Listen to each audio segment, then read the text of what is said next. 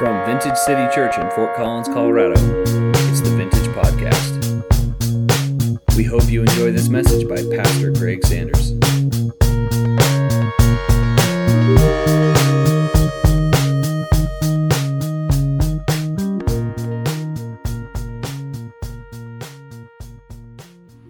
Last week, David Mitchell shared with us a picture of Jesus, the high priest, and not a real common thing that we look at. We kind of read past it like it's no big deal. And David kind of walked us through some of the beauty of that position of Jesus. And in that teaching, he dropped a statement that has been kind of resonating in my heart all week. We do not have a high priest who cannot. We do not have a high priest who cannot. What an incredible reminder that we have a high priest. We have one who's in charge of all of our, really the high priest was in charge of inviting people into the presence of God, going in there for them, making a way. So we have a high priest who is fully capable of handling every situation in our life and drawing us into the presence of the Father. I love that. And I want to call out one more picture that David gave, which he used temple imagery. Some of us are more familiar than others with the temple pictures in the Old Testament, but really the picture I want to draw out is that according to 1 Corinthians 6, it's not just an image, it's a reality. We are in fact, both individually and collectively, the temple of God. So the picture that has been on my heart all week is it's interesting the way worship happened, because as a standing rule, I rarely talk to worship leaders about where we're going because I just think it's more fun to see the Lord do it. But the picture that the Lord gave me all week was, what does it look like to walk hand in hand with the high priest, almost the way a father does with a child, through the temple of our lives. In every room we would come up to, I could almost see it and you can see it with me. We come up to a closed door and he just looks and just patiently waits for us to say, do you want to come in here with me? And he goes into these rooms of our life. And it's in these places that he begins to restore and to rebuild and to repair our brokenness. And I love that picture of just this really chilled out, gentle walk with Jesus. It's not driven. It's just it's invited. He wants to be with us, walking into every nook and cranny of our temple and bringing life-changing alterations to it. I'd love to take that picture this morning as we look back into 1 Corinthians 7. If you're new with us and this is your first time here at Vintage, our standard issue rule is we just systematically work through the scriptures verse by verse. We've been working through the book of 1 Corinthians for a while now. We spent about 6 years in the book of Luke. So Luke's longer than Corinthians, so do the math. We'll be here probably 3 years. I don't know. We just think that all Scripture is God-breathed, all Scripture is capable, and I love watching what the Holy Spirit does with this journey. He just seems to meet us right where we're at, and I don't know how he does it, but he does, and it's phenomenal. But I want us to take this picture of Jesus just walking with us through the temple of our lives, because as we look through 1 Corinthians 7, there are some very, very serious things that come up, and it would be normal for us to kind of want to put our arms out and go, whoa, whoa, whoa, whoa, whoa. But if we could just remember that the Scriptures are there to coach us, to guide us. And so we can just kind of keep our hand in his hand and say, okay, even though this is tough stuff, I trust you to come into these places in my life and bring health. Amen? Does that make sense? You good? You sure? Y'all need more coffee, or did he just chill you out so much you can't talk? We're going to talk about a question that's important. It says, how do we handle marriage relationships where only one spouse is saved? And if you're looking at your watches going, it's 12:15, trust me, I only have about 10 minutes for us. You're stoked. You're good. You'll still be out in time. You can listen attentively and know that I will take your time as a serious thing and honor it. How do we handle marriage relationships where only one spouse is saved? So the first thing we need to do if we're going to look at this, as Paul speaks into marriages a little bit, is we need to identify that there is a way that God wants marriage to work. And throughout the scriptures, God will call his people, when they consider marriage, they consider relationships. And I would love to tell you, even if you're young and you're dating, you're considering marriage. You just don't know it yet. No, I'm not. Well, then why are you dating? See how I did that right there?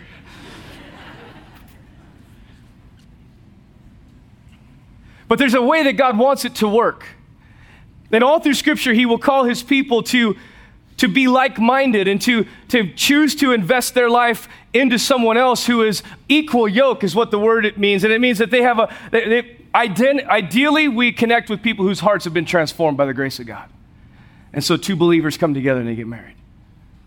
But Paul says understanding there are situations where that doesn't happen. And what are the scenarios that play that out? Well, maybe a person was in a little bit of rebellion and said, I don't care, I love him, I want what I want, I want what I want, God, I don't care, and they marry him anyway.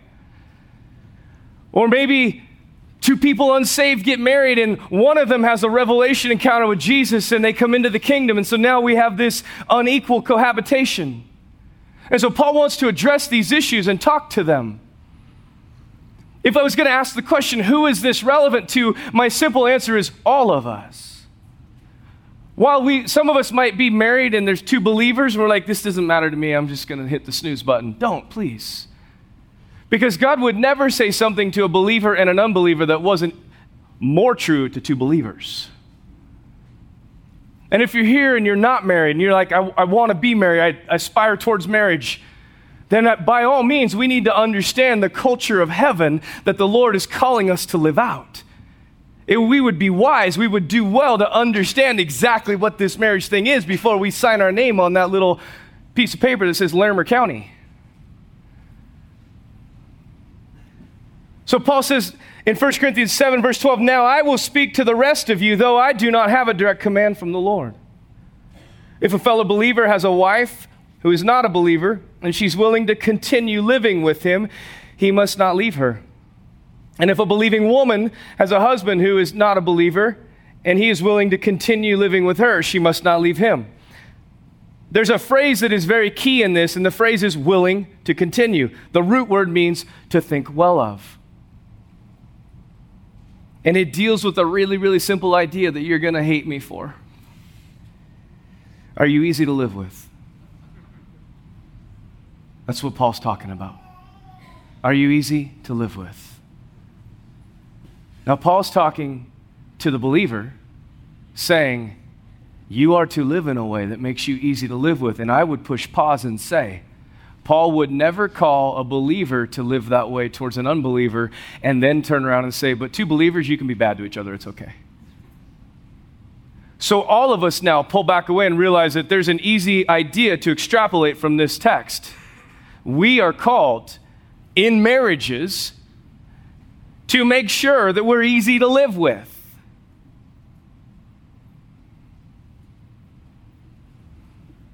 Just going to let that one sit.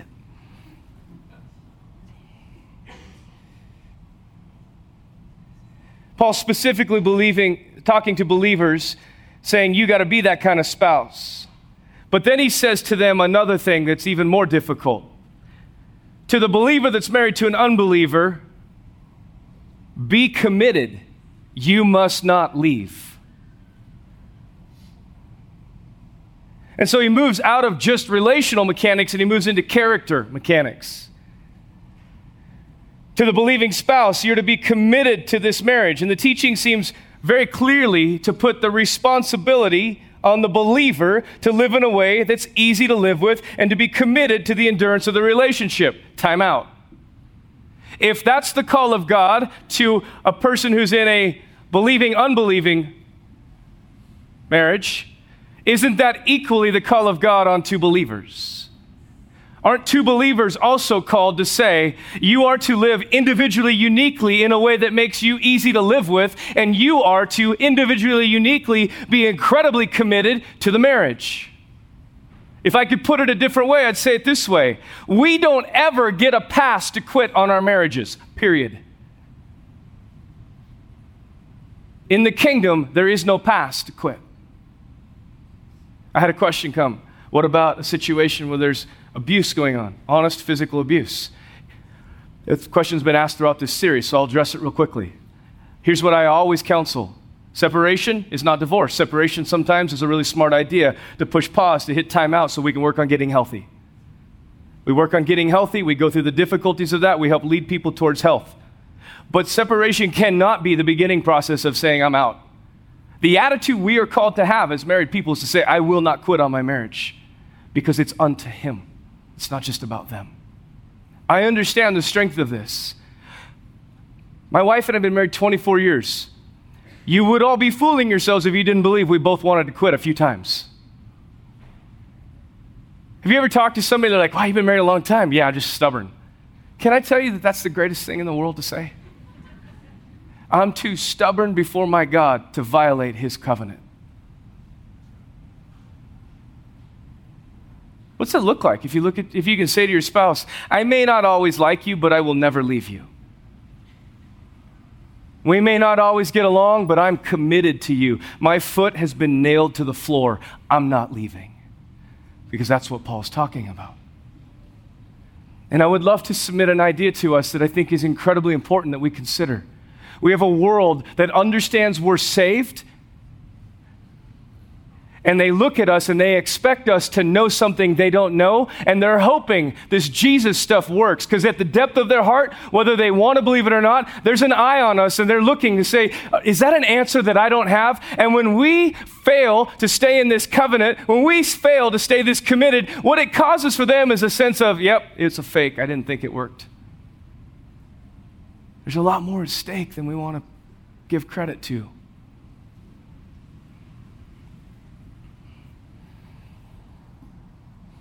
So why? Why don't the believers get the opportunity to quit? Why don't they get a pass? It's just, Paul lays it out really simple.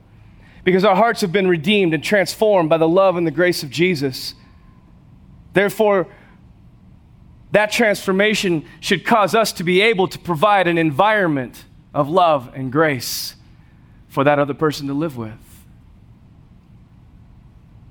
And then Paul goes on and he pushes the point and says, I want to show you what's at stake. He says, for the believing wife brings holiness to her marriage, and the believing husband brings holiness to his marriage. Otherwise, your children would not be holy, but now they are. But if the husband or wife who isn't a believer insists on leaving, let them go. In such cases, the believing husband or wife is no longer bound to the other.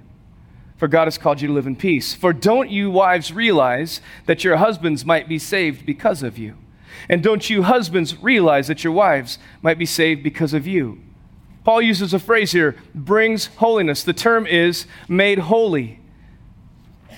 The idea of this word is set apart or consecrated. It means to be selected and separated. I've used this analogy before. Anybody who played marbles on the playground pre-cell phone era? Right? That's what we did. We used our brains. We sorted marbles and we shot them at each other. Now you hit the phone all the time. Sorry, it's a pet peeve. But you know, the idea is when you're sorting marbles, some of them had like the cool cat's eyes, and then my dad was a mechanic, so he'd always bring home these steel ball bearings, and they were steelies, and they would break marbles, so I liked them. And I could flick them at other people's marbles and blow them up, and then they made a rule, no steelies. I'm like, the cheaters. But the idea was if I'm sorting through my marble bag and I separate it out, steelies on one side, cat's eyes on the other. That's the idea of this word, to be separated. And what it means for us is that Jesus, in these relationships where there's a believer and an unbeliever, Jesus is doing a work on that unbeliever. In fact, they have been pre-marked by grace. And so the believing spouse now has a job, which is to live in a way that makes it very easy for Jesus to draw that person's heart into the kingdom. You see, and all too often, we forget what's at stake, and so we just allow ourselves to be idiots. We don't govern our behavior for this purpose. And we get in the way of the process of God in these people's lives. I would love to step back a little less invasive and say, I think we do that in our marriages where there's two believers. We forget that our job is to partner with Him so that He can do what He wants to do in their life. And so I'm here to serve Him as I love them.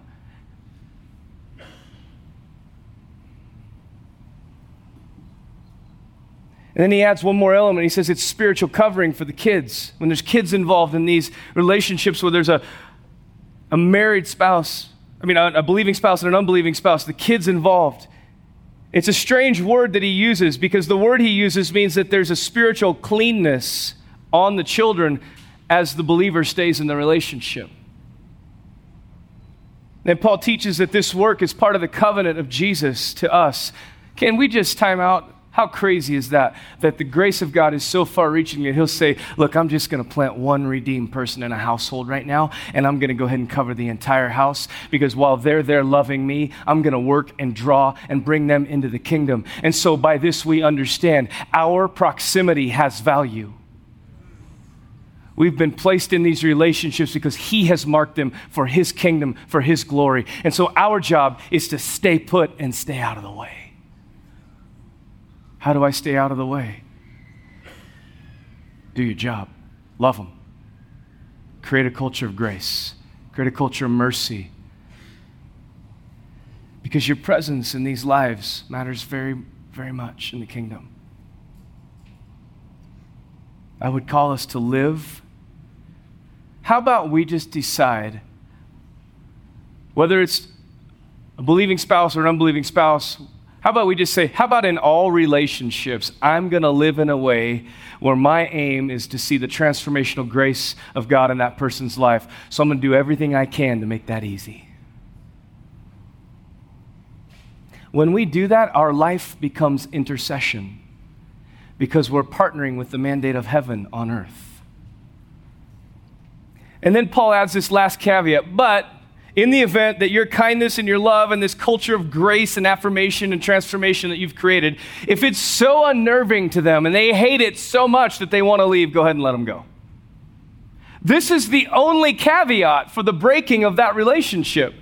I would just love to ask a question. In the history of mankind, how often do we think it happens that someone says, look, you are so good to me, you're so gracious to me, you're so kind to me, this is such an incredible marriage to live in, I've got to get out of here.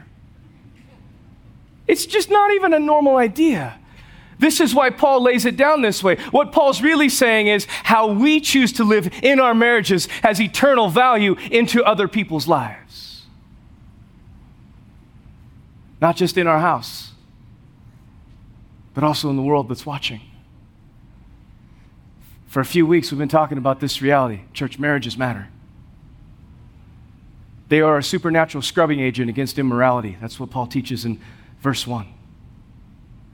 So if you're in this room and you've been considering divorce, can I just say something very pastoral? Knock it off. Because it's a violation of what your father called you to. I can't make it. Yes, you can. You might not want to, but you can. You don't understand.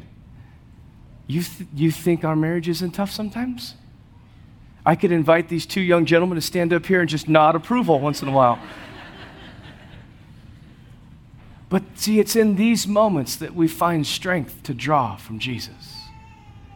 Because every moment that I want to aim my anger and my resentment towards my wife and I want to disconnect, those are the moments that if I'm wise, I'll go get on my face and say, Lord, I can't do this. I need your strength. Because King David does this thing that we must learn how to do. He strengthened himself in the Lord. When I'm at my end, I go to him and I find a new resource.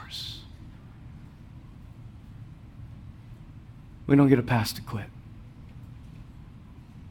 We're called to stand tall and raise a standard in our city. So the people that are lost understand there is hope. Let's stand this morning.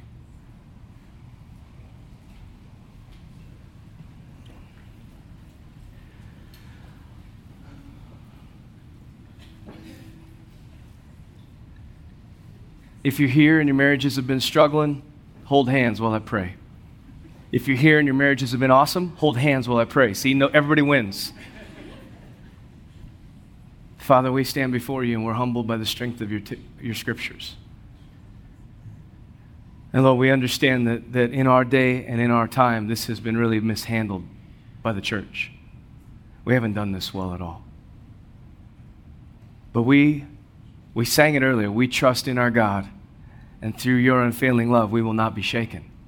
So that is our declaration and our commitment to you. We will stand strong in you, and we'll depend on your strength, and we will be good to each other.